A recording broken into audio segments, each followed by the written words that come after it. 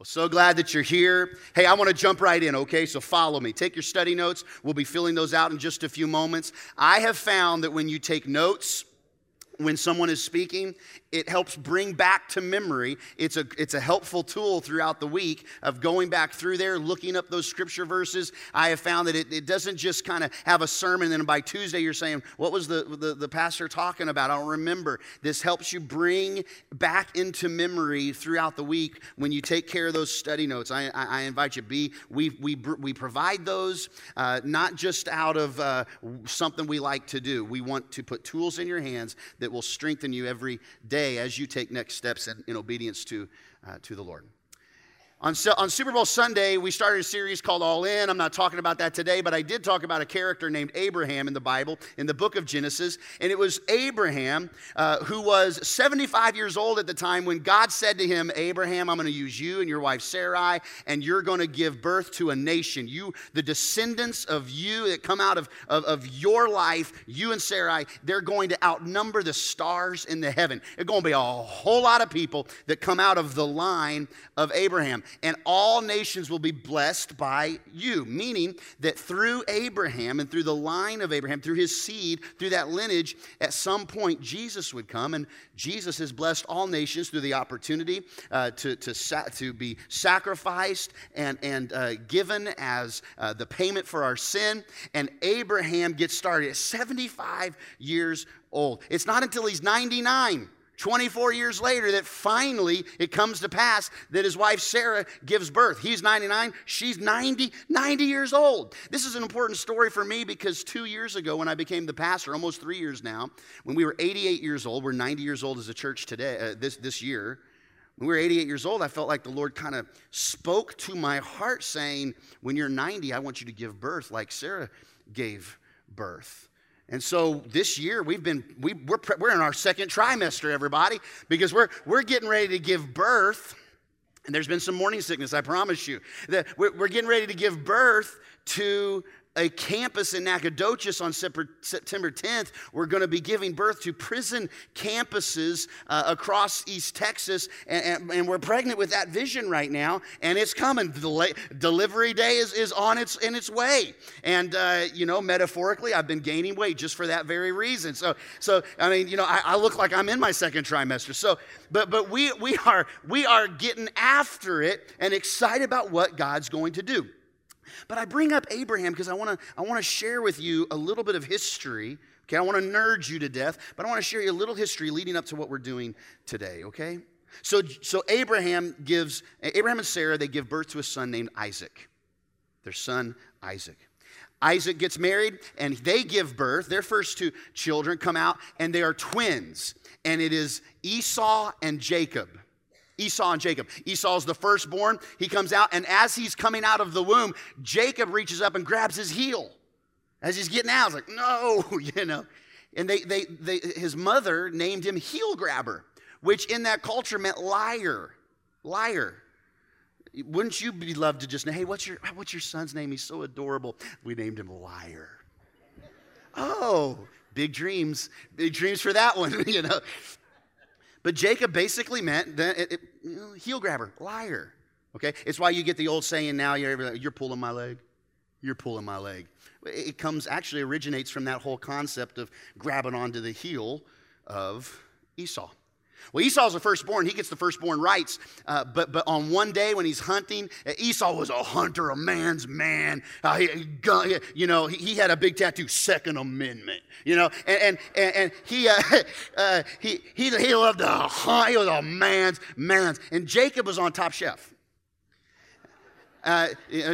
Jacob was more a mama's boy. He's cool. He had a lot but he was just more like, he liked the other things in life. He was like Bobby Flay, So Esau's coming in sweaty and dirty from a long hunt, and Jacob's in the kitchen, cutting carrots, flipping them around like Ratatouille, So Esau's so hungry coming out of this week of hunting. He says, man, I'd give anything for a bowl of porridge, a bowl of stew. And Jacob's like, well, coming right up. I've got this risotto already. He says, I'll give it to you to swap for your birthright. And here's a real quick nugget. Don't ever trade valuable things for temporary fixes. He was going to be hungry the next day. He was going to be hungry hours later. But Esau traded one of the most valuable things in his life, the firstborn rights, to fill his belly once. And yet, haven't we seen that happen in your life or my life or those around us? It's easier for us to see it in lives around us. It's harder for it to see us in our own, where we trade awesome things for temporary hunger pains. Don't be Esau. Like, that's the lesson in and of itself. We could pray and go home. Don't be Esau. Amen. But sure enough, they swap, and Jacob gets the birthright, and they have to trick Isaac. This is this whole mess. I mean, it's just this whole mess. Jacob, then he goes to work for his soon-to-be father-in-law, and when he finds his soon-to-be father-in-law, his father-in-law has some daughters, and there's one daughter in particular, Rachel. Woo! Rachel. Crunching on Rachel. He sees Rachel at the well. He's like, Rachel, I'm going to like her on Facebook. I send a friend request like today. And he says, give me the hand of Rachel, please. I was just like, she's just like, you don't even know. You don't even know, future father-in-law. Rachel's just like, Twitter-pated Bambi and everything. That was Thumper thumping the, nobody caught that. So his wedding night, he's going to be given Rachel, and his father-in-law said, hey, you work for me for a good amount of time, and I'll give you Rachel. And so that night, he gets married. The kerosene lamps must have been low, because it wasn't until the next morning, after the honeymoon wedding night, he comes back into the tent with Starbucks coffee. And she churns on the bed. He's like, ah! It's not Rachel. It's Leah. And the Bible says that Leah wasn't easy to look at. He's like, ah! Spills coffee. Ah! Leah's like, hey, baby. He's like, she's looking at him. It's kind of, her eyes are crossed a little bit. And he's like, babe, are you saying baby to me? How many coffees am I holding up? Okay. But what was done was done. What was done was done. And Jacob and Leah, they're married. And the father-in-law, what a great guy. He said, okay, keep working for me. I'll give you the other one, all right? The one you wanted in the first place, Rachel. And Jacob agrees. Now, this is a story that I could take all sermon to talk about. Because it's really a story about hurt and desperation and last moments of trying to make things right, because Leah loves Jacob. She's the wife that is unloved by her husband. The wife who wasn't wanted. What's interesting about Leah, though, is she's able to give birth quickly. But Rachel, who Jacob loves deeply, is not able to give birth. Rachel will not give Jacob any children. And so Leah begins to give birth and gives birth to several different sons, Reuben and Simeon and another. And each name of each son is a cry for acceptance. The firstborn son, now my husband will see me. The next one, now he will hear me. The third son, the name means finally he'll accept me for who I am. It's the fourth son, Judah, that she has, Leah, the unwanted wife. She gives birth to Judah, and the name Judah means Yahweh be praised. She moved from trying to get her husband to accept and find that love from her husband to say, okay, God, this isn't working. I've got to give it to you. Can I just tell you, just on a pause, maybe you're in a marriage and that's what it feels like. Can I just invite you to put your love towards Jesus? Don't forsake your husband that you feel like is forsaking you. Don't forsake your spouse that you feel like has forsaken you. Fall in love with Jesus deeply. Let God do his work. You're going to have to trust God to do his work. You have already tried to fix them. You can't fix them. Only God can fix that. But they can't fix your heart, and you've got to put your heart right. So Leah basically says, okay, Yahweh be praised. They have 10 children through different maidservants, and Leah finally, Rachel, after all these years, finally gets pregnant. And she gives birth to her first child with Jacob and Rachel, and that child's name is Joseph. And that's why Joseph in the Bible is so important to Jacob. It's why it's so important. Jacob's name was later changed to Israel, so Jacob and Israel are the same person.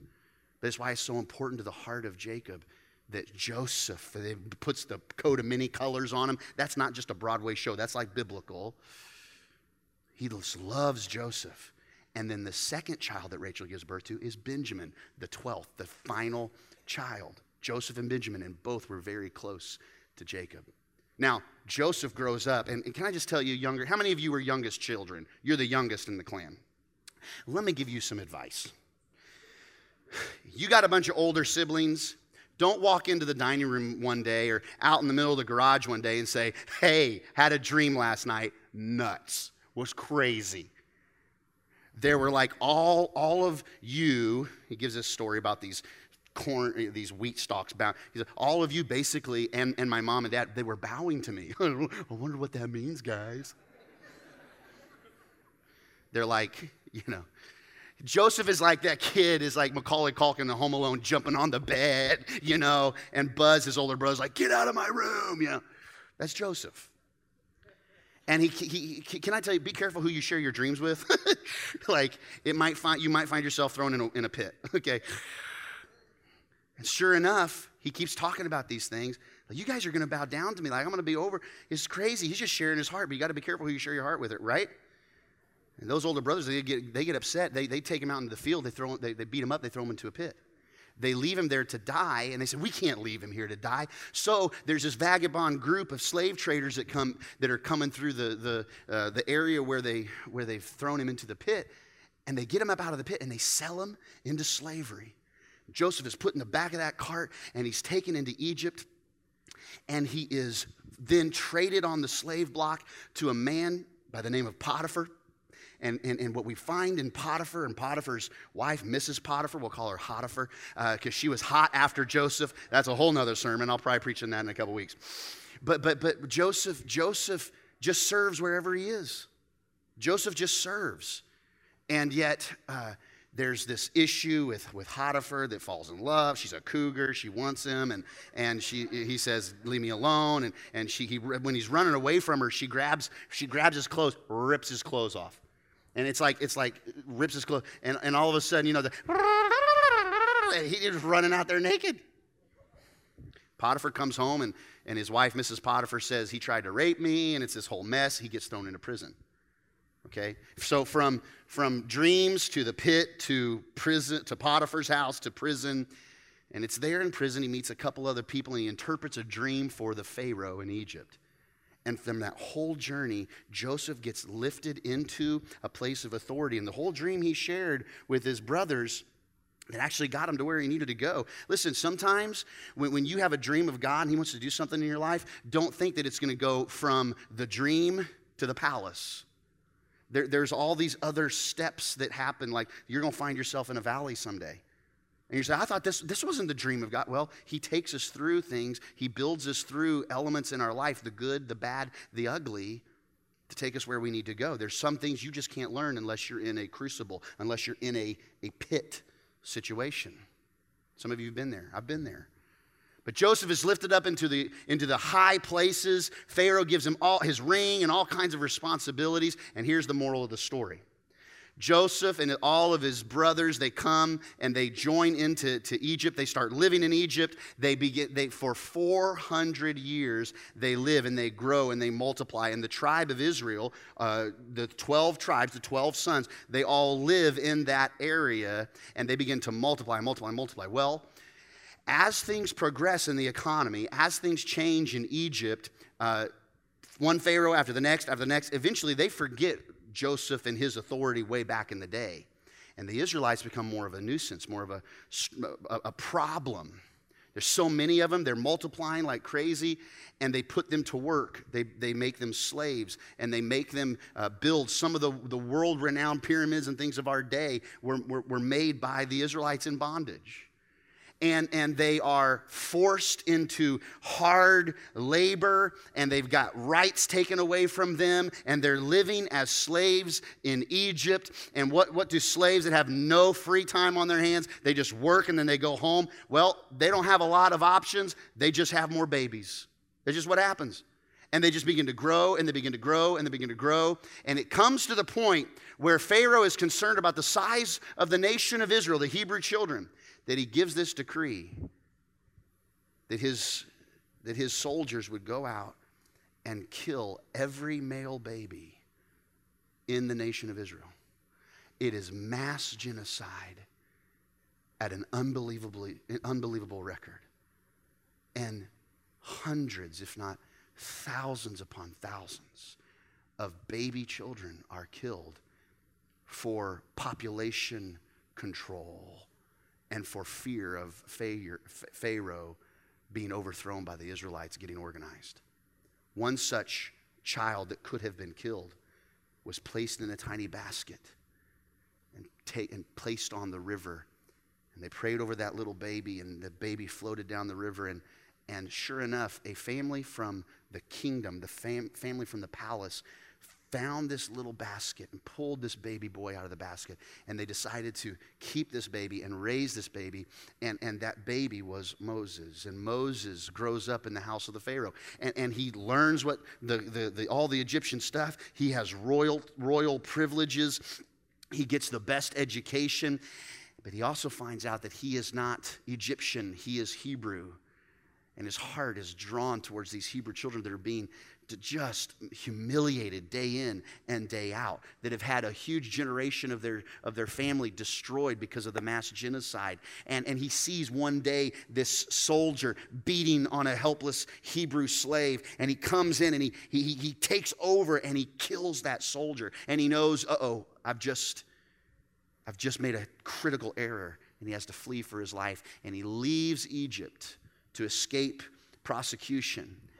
And he lives out in the desert for years and years and years. He gets older. He grows in understanding. And we come to this point in the Bible where Moses is spoken to by God himself. God gives him direction on what to do. He calls Moses to deliver the children of Israel out of Egypt.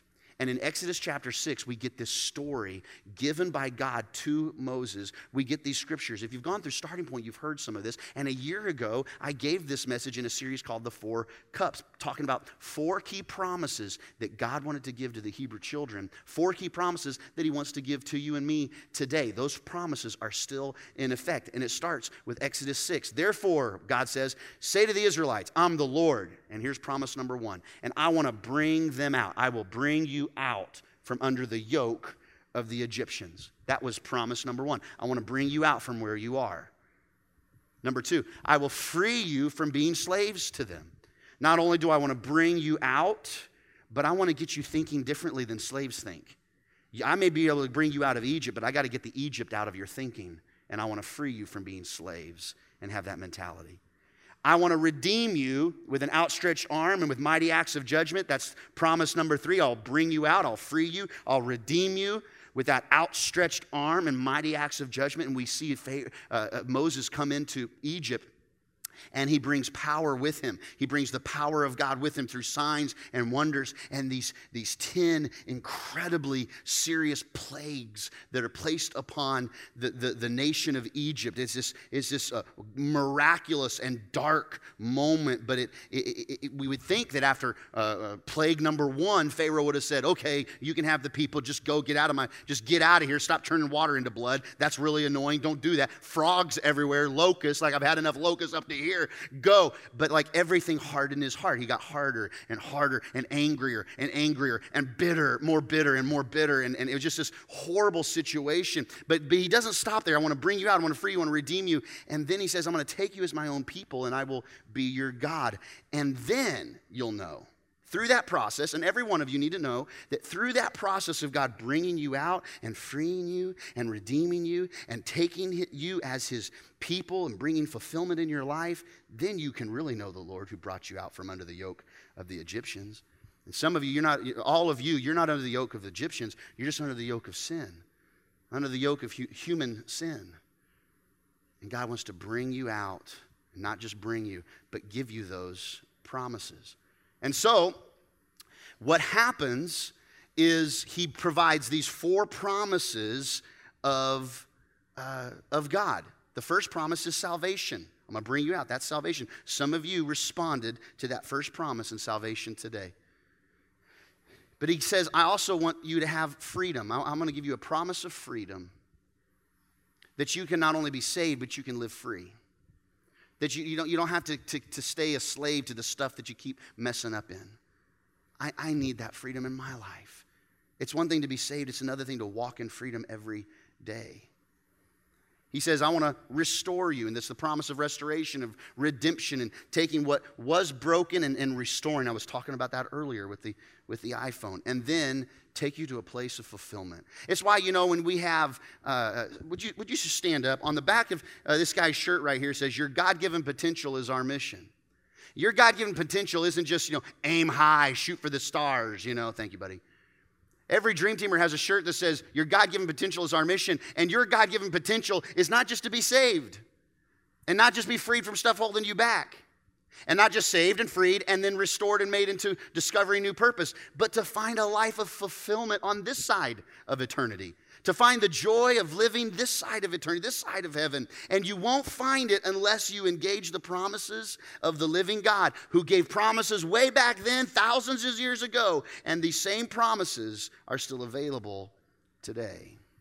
Now here's what happens.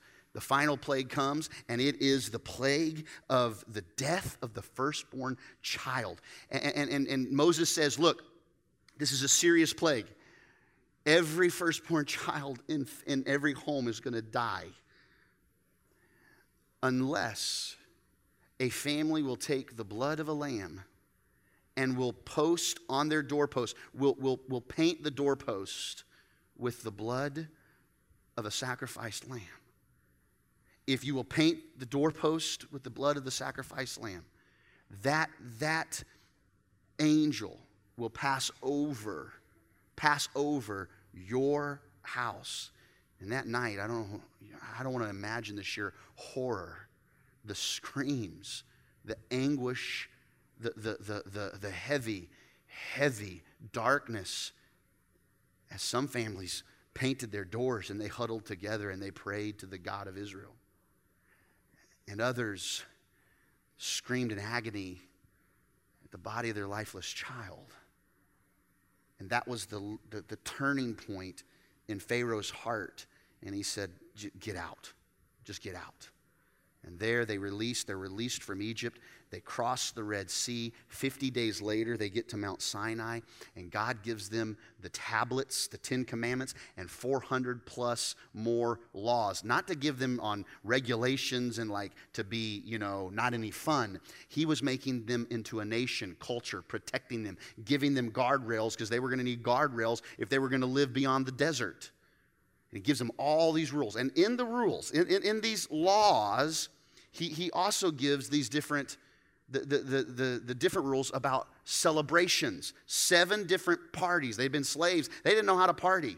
Isn't it nice we have a God that says, hey, we want you to party. So he gives them 7 parties to have throughout the year. And one of them is the Passover celebration, the Passover feast. And in Exodus 12 it says, when your children ask you, what does this ceremony mean? What does this celebration of Passover mean? Then you tell them it's the Passover sacrifice to the Lord, who passed over the houses of Israelites in Egypt and spared our homes when he struck down the Egyptians. So when that angel passed over those houses that were covered by the blood of the Lamb, every year now, until you're dead, you celebrate Passover and you remember what he did. And now, from then all the way until even this week, there is a celebration within Passover where they read that same scripture. I will bring you out, I will free you, I will redeem you, I will take you as my own people. And they drink 4 different cups, one representing the cup of salvation or sanctification, one the cup of deliverance, one the cup of fulfillment, one the cup of redemption. They drink those cups. And now let's look at what else. In Luke 22, Jesus shows up on the scene.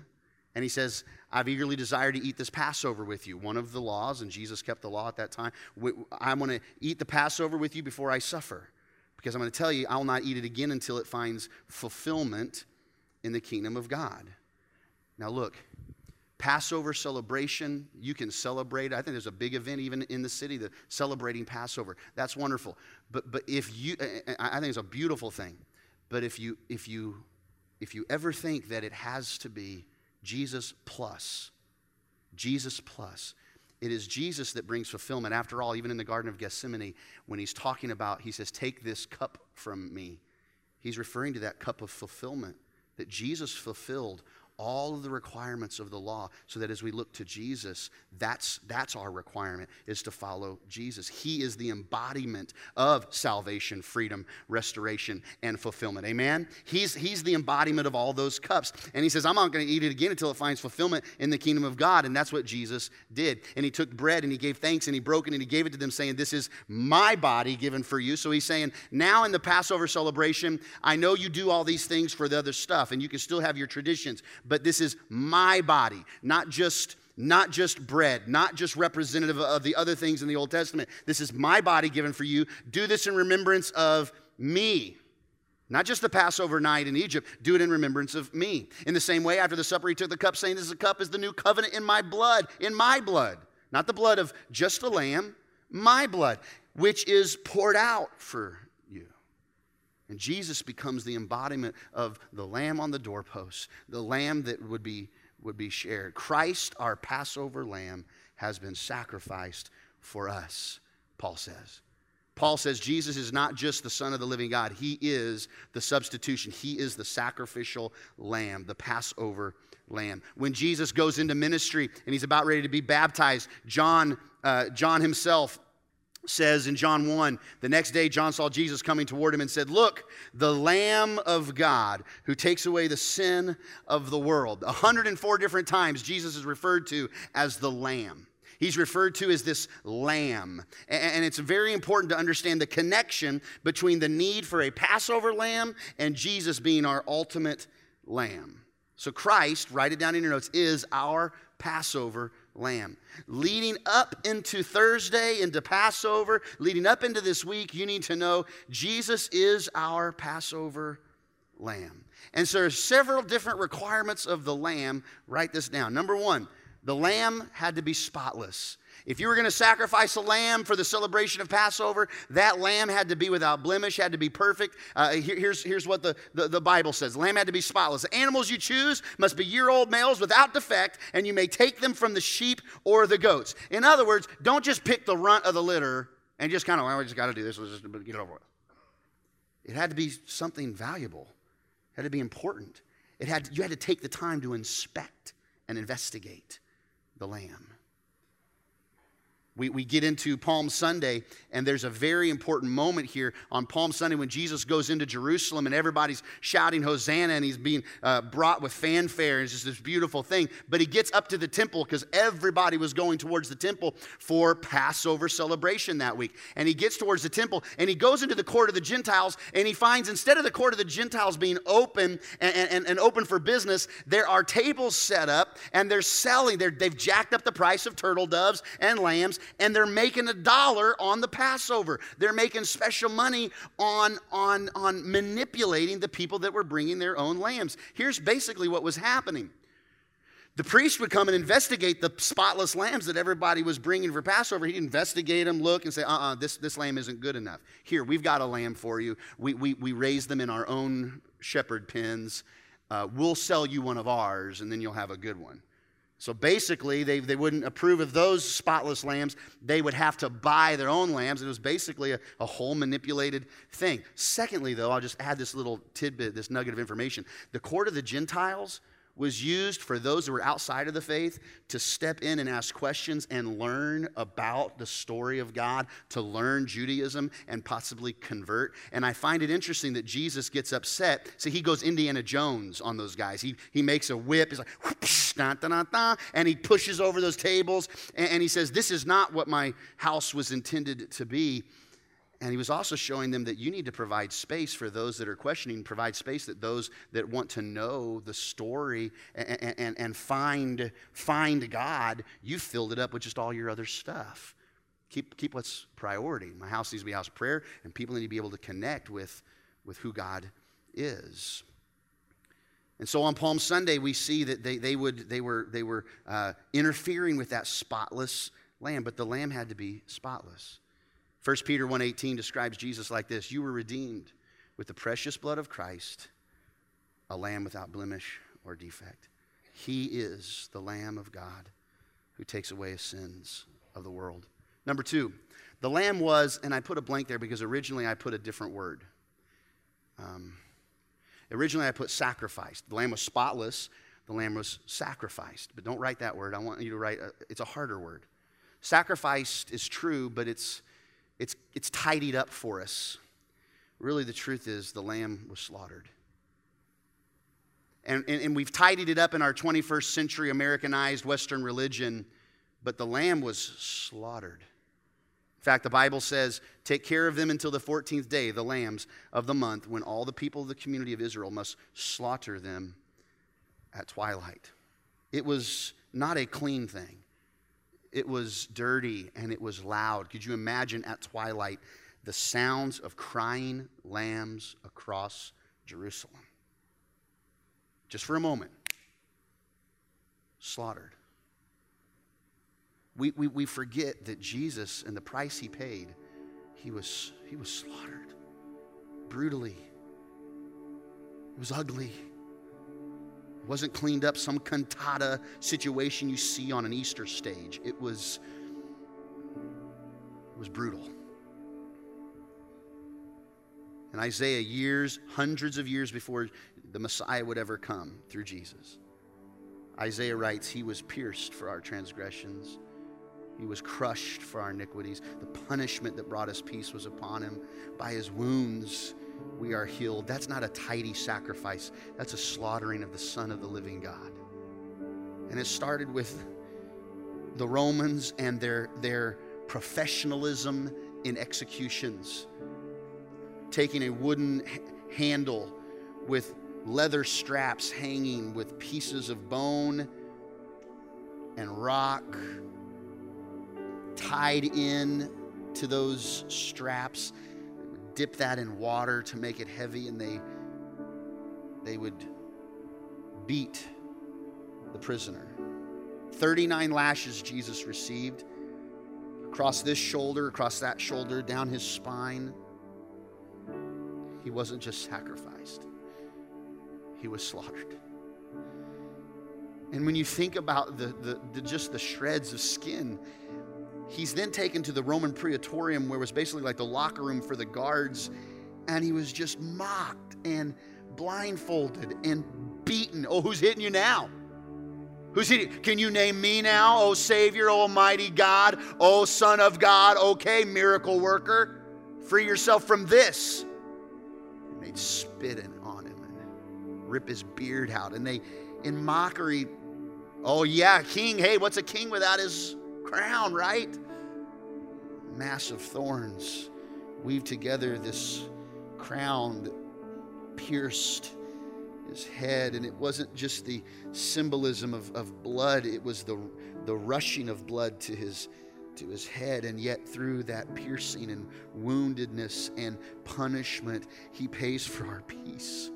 So that when your head is full of pain, when your heart is full of pain, Jesus can say, I know how you feel. You have some people that say, hey, I know how you feel. They don't know how you feel. They don't know what you went through. But Jesus does. Because nobody's gone through what Jesus has gone through for you. He went through it all. He was slaughtered. And then after all that, to be stripped naked and have to, in front of everybody, carry that massive wooden beam on his shredded back. He couldn't do it. Somebody else had to take his cross. Simon had to pick it up for him. So you see him in the Garden of Gethsemane, and he's sweating droplets of blood because he is the same yesterday, today, and forever. He's the Alpha and the Omega, the beginning and the end. He knows what's coming. He knows what he's about to endure, and yet he said, nevertheless, not my will, but your will be done. And he's hung to a tree. And with that shredded back and broken and just beaten body, with nails in his hands and in his feet, he has to just keep pushing himself up against that splintery cross and try and keep breathing. And it gets to the point of such exhaustion and pain and weight that isn't the cross that kills him. His heart bursts. His heart just bursts. Which fulfilled prophecy, because the Bible said in the book of Psalms that they pierced his side and blood and water flowed, and that's what happened with a burst heart. It also said that no bones would be broken, and the customary position of the Roman guards would be to speed up the process of crucifixion. They would break the bones in their legs to speed up the crucifixion, the suffocation process. But before they could even break his legs, his heart had burst, and he did it all. He was slaughtered. And we've got our air conditioning, and we got our Easter services, and we got our fancy little communion cups, our little pieces of bread that we bought from Brookshire Brothers. And all these are beautiful things. We're thankful for everything we have. But I just want to ask us, will we remember just how much he went through? This week leading up to resurrection, he went through it for us. The story that he rose is beautiful. We're going to celebrate that in a moment. I'm going to ask you to stand right where you are. Stand right where you are. We're going to receive communion in this moment. In this moment of intensity in the message. I know this is a heavy moment, but it's the moment that he said, remember. As our team sings this song, I'm going to come back in a few moments and finish the points that we have left. And it's only going to take me a few moments. You're going to be out of here. You'll be ready to go on with your day.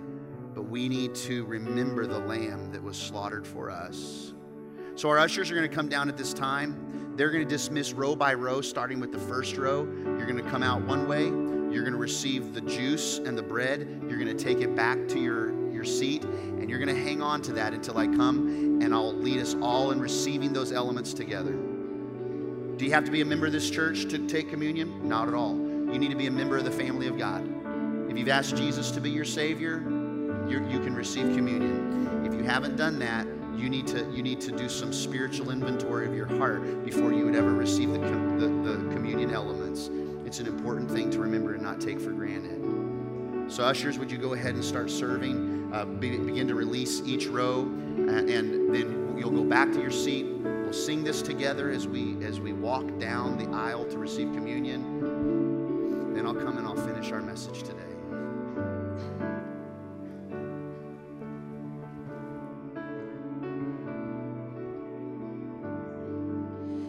When Jesus bled, it was for redemption, paying the price for our sin. His precious blood was for communion. God wanted closeness again. All of our chains were broken on the day he rose. Celebrate the day he rose.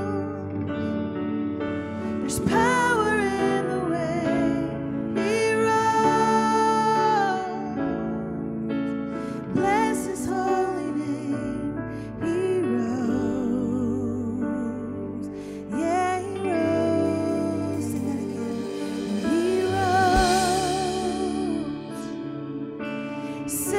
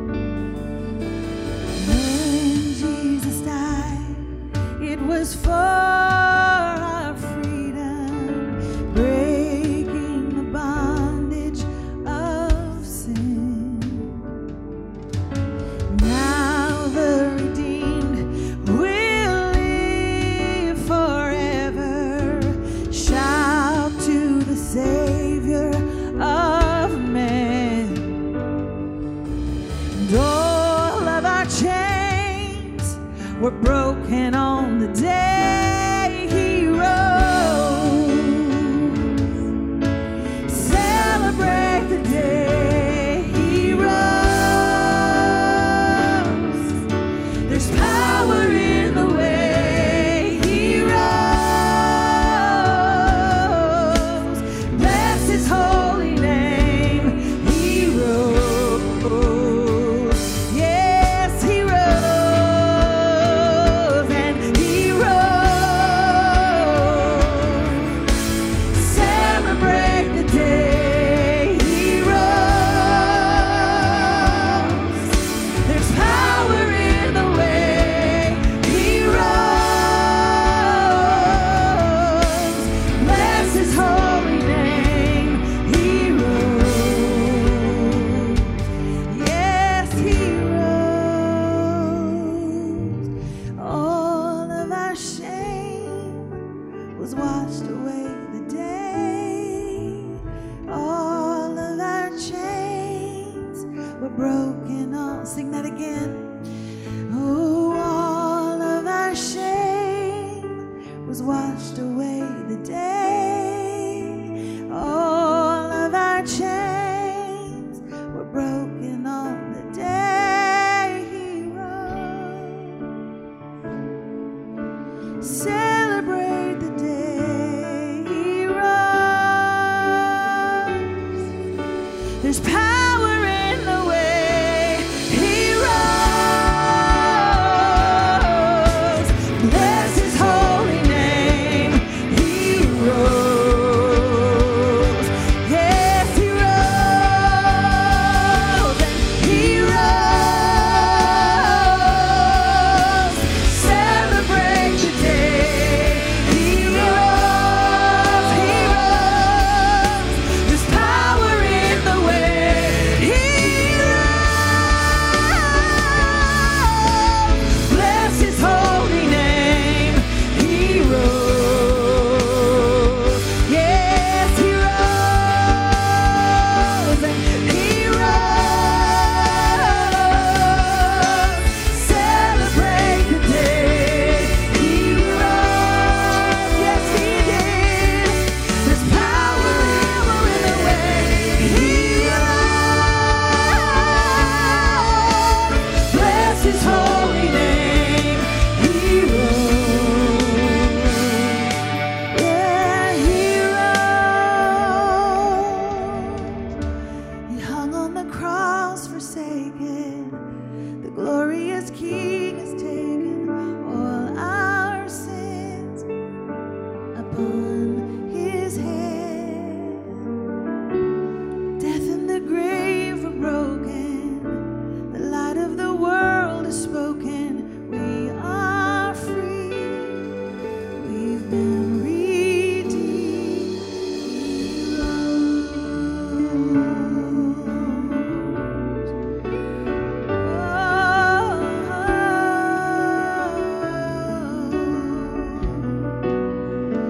Celebrate the day he rose. There's power in the day. Oh, we give you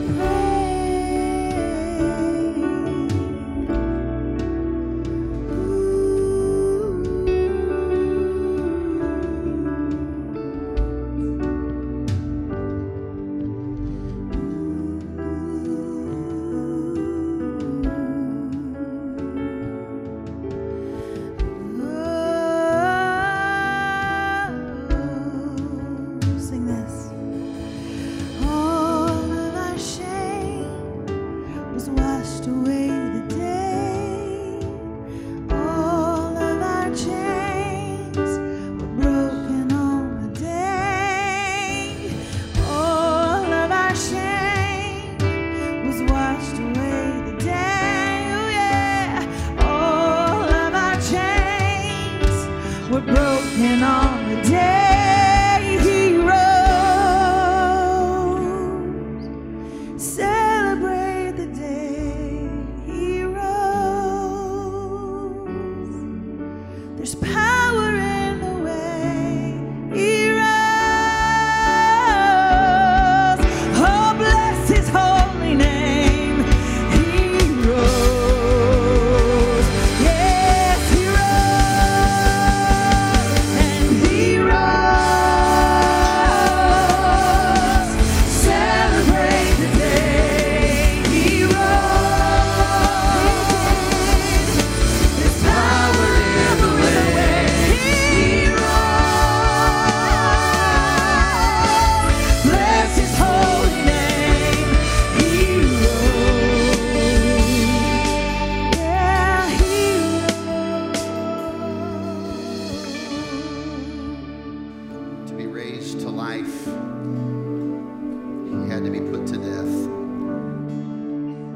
this morning, Father, we remember the death of your beloved Son. You gave to the world that whosoever would believe in him would not perish, but have everlasting life. Thank you, Jesus, for going through with it. And we take this moment just to remember with simple symbols that represent an unfathomable sacrifice. Let's take the bread together.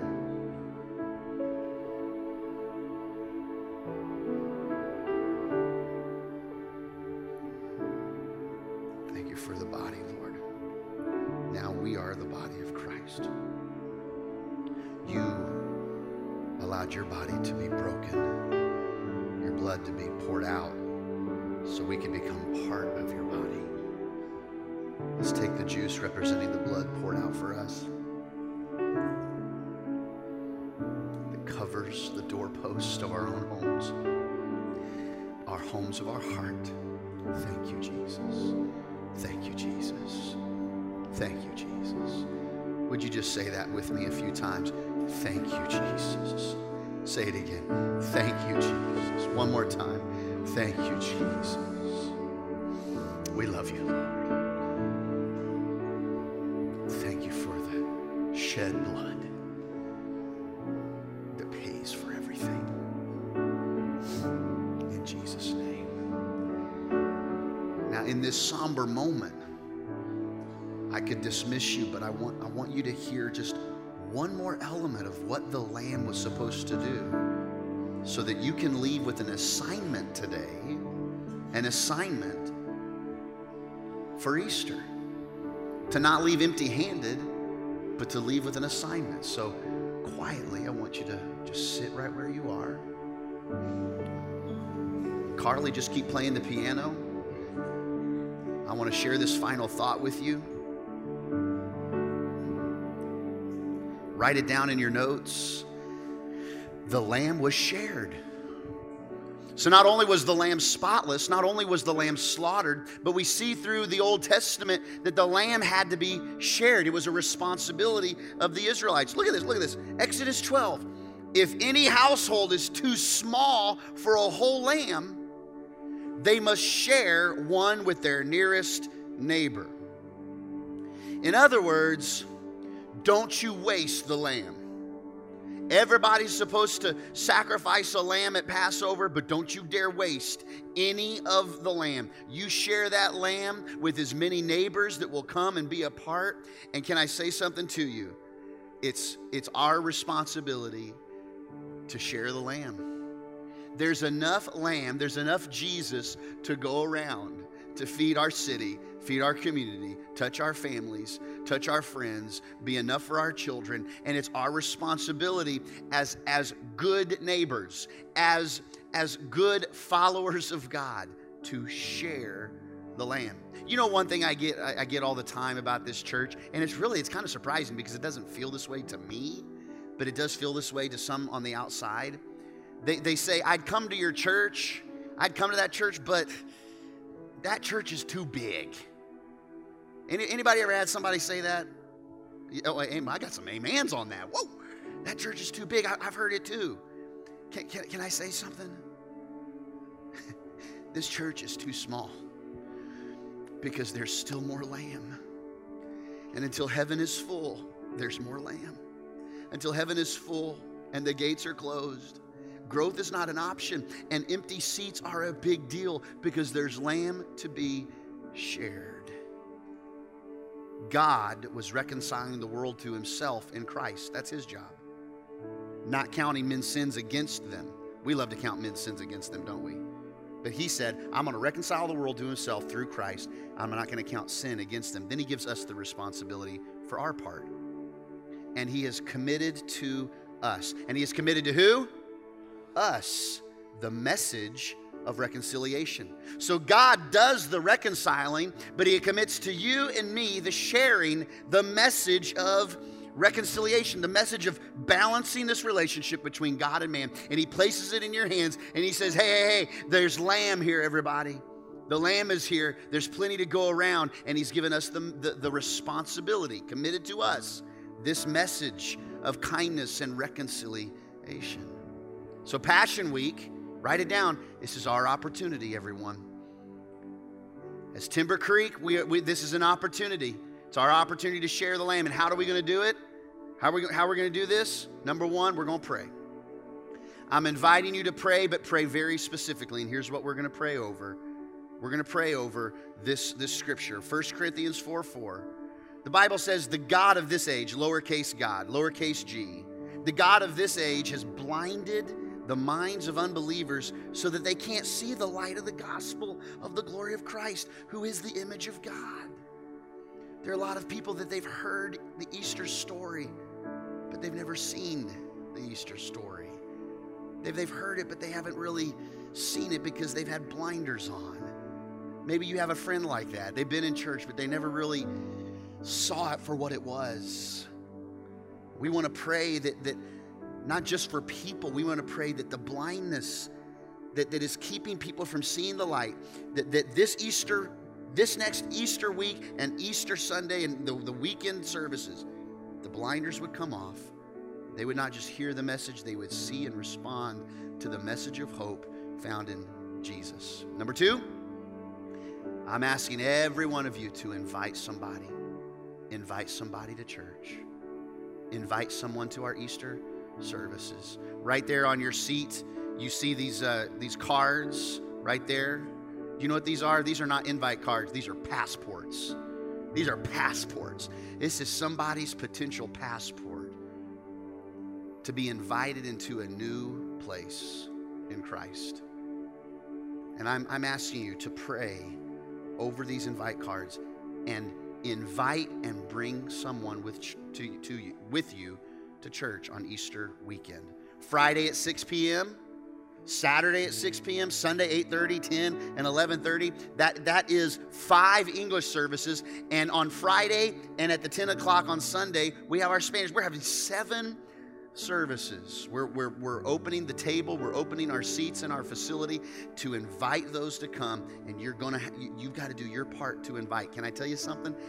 People are more open to coming to church with you at Easter time. Put me to the test.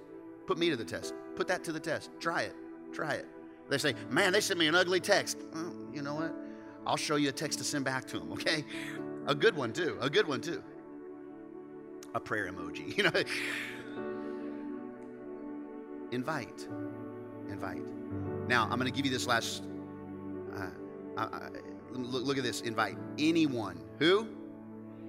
Anyone who calls on the name of the Lord will be saved. That's why we're a church anyone can come to. Because anyone can call on the name of the Lord.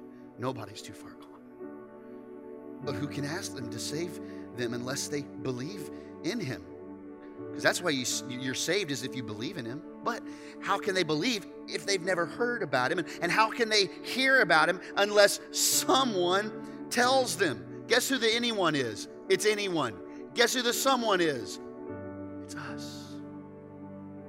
It's us. And finally, I'm going to give you the last scripture, not the last fill in the blank. Because when I give you the last fill in the blank, I know what happens. You fill in the blank, you're ready to go. You're just ready to go.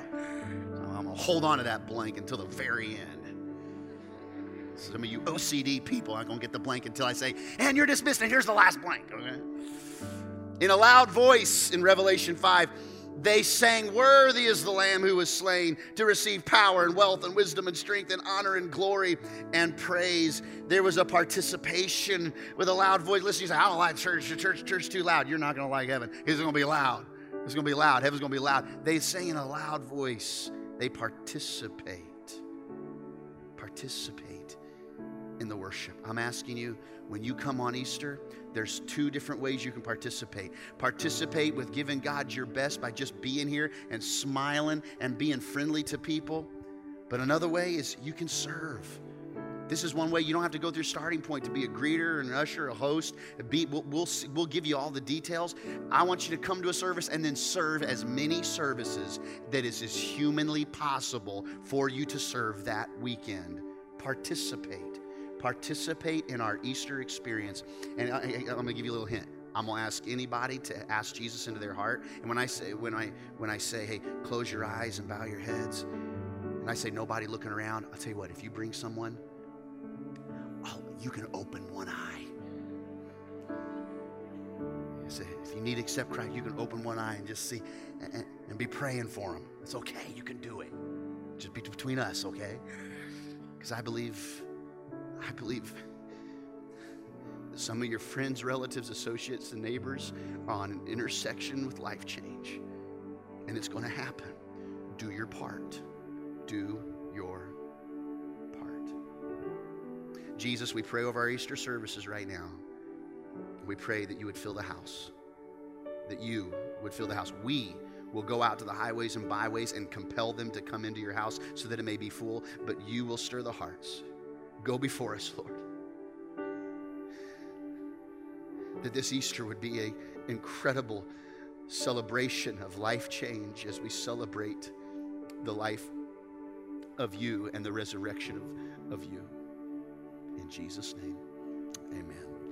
Well, we've come to the final part of our service. If you received Christ today and you asked him into your life, this is where you would drop that Connect card in. If you're a guest, we're going to receive our offering, and this is your chance to drop the offering, your offering in, your Connect card. If you're a guest, drop it in. So thankful that you're with us today. Last week was our Big Give Sunday, and we had, like I said earlier, record low attendance. But some of you didn't get to hear the results of where we've been going. Some of you did, and so you're going to hear this for a second time, and I'm asking those of you that are hearing it for a second time, if you'd still give it some good gusto too. We're going to celebrate some things, because you weren't here because of the weather and everything. We're going to celebrate together what God has done through the All In Initiative, a 2-year program to get us launched into these campuses, into new safe havens for children of sex trafficking, to launch some water wells. We're to build out this campus more, to create more space, all kinds of cool things. And this, though, it was all a discipleship journey. And I talked about throughout that discipleship journey and All In, if you weren't here, about these different places we're giving. Everybody's a potential giver, but not everybody gives, and you're still welcome at this church. If you never give anything, you're welcome to have a seat in this church, okay? But we want to invite you to take a next step. And we invited people to take a next step to emerge and do something about stewardship and giving to the kingdom of God. And some to go beyond just every once in a while to become consistent in their giving weekly or monthly. Say, I'm going to make this a behavior in my life. In the same way I monthly have to pay my phone bill, I'm monthly going to give to the Lord in the kingdom of God. Some of you said, you know what, I'm inviting you to become a tithe giver, and that's giving 10% of your income, your annual income, giving when you receive a check. The first 10% comes off and it goes into the storehouse to go towards the kingdom expansion. And then we said, hey, some of you, you've been doing that for a long time, or maybe you've never even gone on this ladder, but you say, I'm going to go beyond that, and I'm going to get here. I want to become an extravagant giver. And so we celebrated these numbers, but can we celebrate it one more time for those that weren't here? Can we do that? Here it is. So I'm starting with extravagant because I'm going to get to the really good stuff with those that are for the very first time emerging into giving. For our extravagant givers, those that say, you know what, I want to go above and beyond. God's calling us to this. We had 99 families say, I want to become extravagant givers. Come on, that's awesome. That's awesome.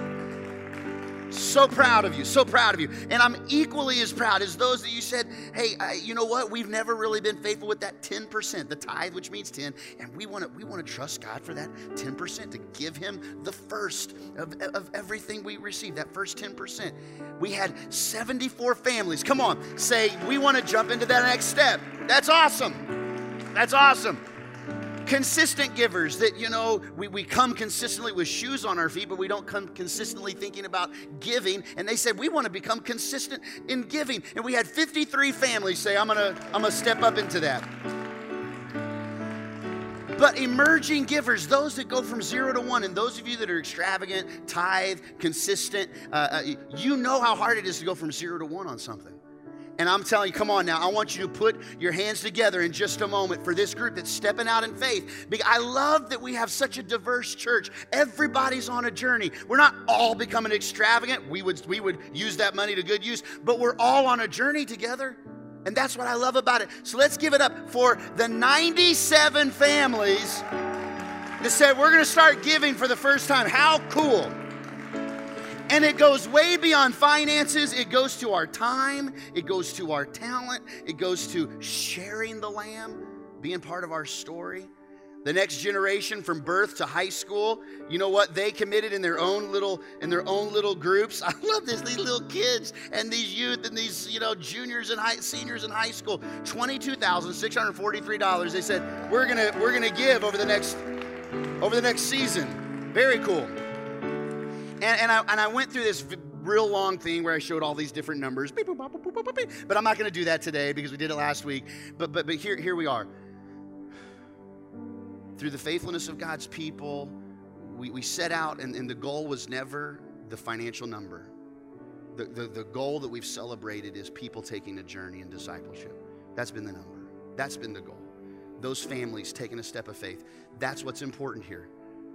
But through all of this, you as a church family, our adults, our family, over the next 2 years, are you ready?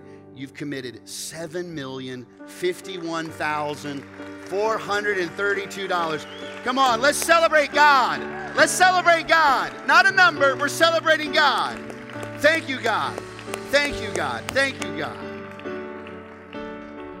And so we had our Big Give Sunday last week, and there were so many people that weren't able to give because they weren't here. And so today we're giving you that extra opportunity to give. If you want to check your offering envelope, you can give online to lufkin.org. But this starts our two-year process where you've made commitments. And if you haven't made a commitment, I'm not going to twist your arm to make one. If you haven't, go pray about it. And if you feel led of the Lord to make a commitment, then when you and God have talked and He's spoken to you, man, join us in this. And if you haven't joined, this is still your church home. I want you to know that. We're going to go do this together, and God is going to be given the glory for what He does through us over the course of the next decade of ministry. Would you stand with me? We're going to receive our offering now. We'll receive our connect cards, our giving. If you have a commitment card to put in, but let's give with a cheerful heart, the right heart. Amen? Let's sing this together. Let's give, and then I'll dismiss you.